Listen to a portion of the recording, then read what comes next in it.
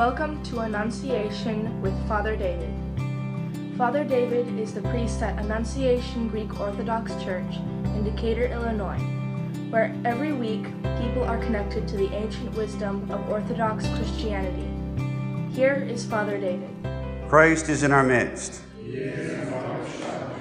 Good morning.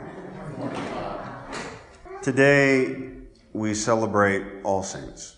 And what that means is that every single Christian that has ever been is remembered today. It means that every person that God has deemed holy is remembered today. Because God has worked through so many people. He's worked through you. He's worked through me. He has worked through countless people that we have encountered in our lives. And just from a practical point of view, it would be impossible for us to remember all of them and to give all of them their due honor. And therefore, the church in her wisdom has decided that today, the Sunday after Pentecost, when the Holy Spirit descends upon the apostles and allows himself to therefore descend upon us, to remember all of those that we do not name, all of those that we are not made aware of through the Holy Spirit and through the revelation of God. We remember everyone, known and unknown, who has, through the grace of God, made the world a better place, who has furthered the plan of salvation that God has for his world. And on this day, we hear Christ say some very challenging things. He says that if we deny him before his Father, he will deny us. He tells us that if we love our mother or our father more than he, we are not worthy of him. If we love our children more than he, we are not worthy of him. If we do not take up our cross and follow him, we are not worthy of him. Now, there are two things that are going on here. Number one, it is a reminder to us all that the center of our life is here, what we are doing right now. That is, we have been made holy by God through the descent of the Holy Spirit to worship God. We have been set aside by God himself to receive the holy things, the body and blood of Christ. And that our proper place is here, worshiping God and receiving communion. We should have him, Christ, at the center of our lives and put him first in all things. Before our jobs, before our family, before everything. But secondly, if we are honest, none of us are worthy of Christ. And thus, the awesome love and mercy of God becomes manifest to us today. That despite the fact that every single saint that we honor today, the thousands upon thousands that we cannot name, are unworthy of Christ. And yet, he came down, became incarnate, and went to the cross for them. He went to the cross for us. He went to the cross as omnipotent God, knowing each and every single one of us and everything that we do to turn our back on him. Every unworthy thing that we have ever done, and yet he still went to the cross so that he might give us his eternal life. He might give us the opportunity to be made holy, to stand before the altar of God, cry out, Lord, have mercy, and to receive his body and his blood. And so therefore, it is a bit surprising that he should say that he who denies me, I will deny before my Father. because he did come for all of us. He did share his eternity with all of us. There will be a general resurrection, regardless of when we live, regardless of what we've done or where we're from. There will be a general resurrection that will be experienced by all.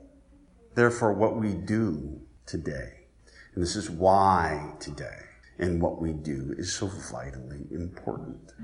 I want to read you a prayer that we do during the liturgy. First, prayer of the faithful that happens after the litany that we say for the catechumens.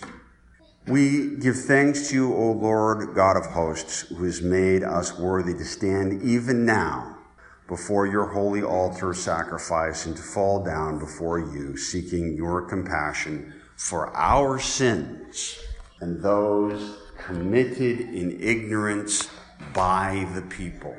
Accept, O God, our supplication.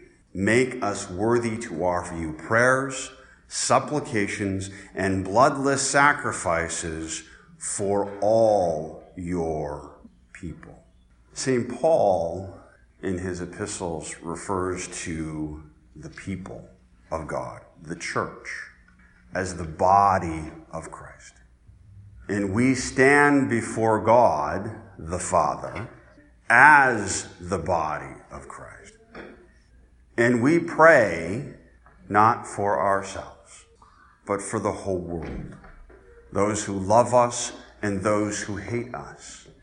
Those who stand in unity with us and those who seek to destroy us.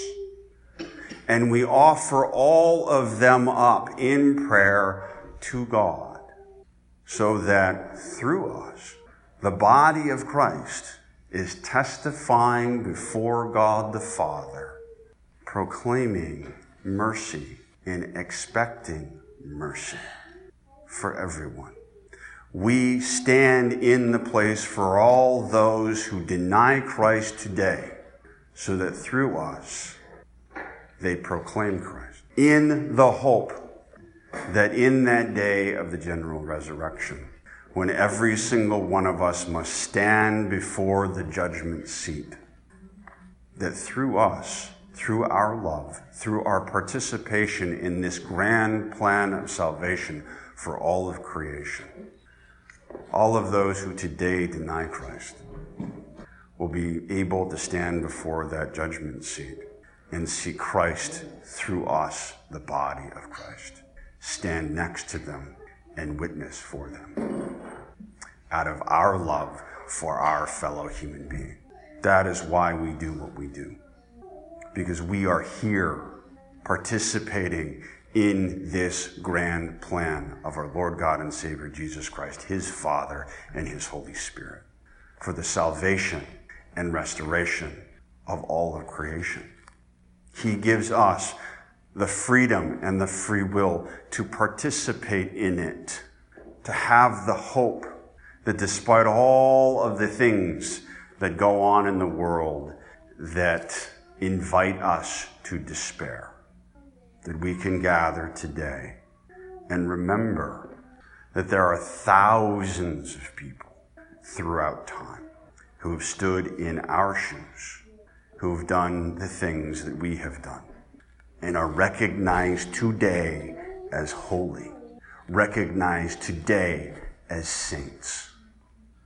And if it can happen to them, it can happen to us, and it can happen even to the people who today deny us, persecute us, and kill us.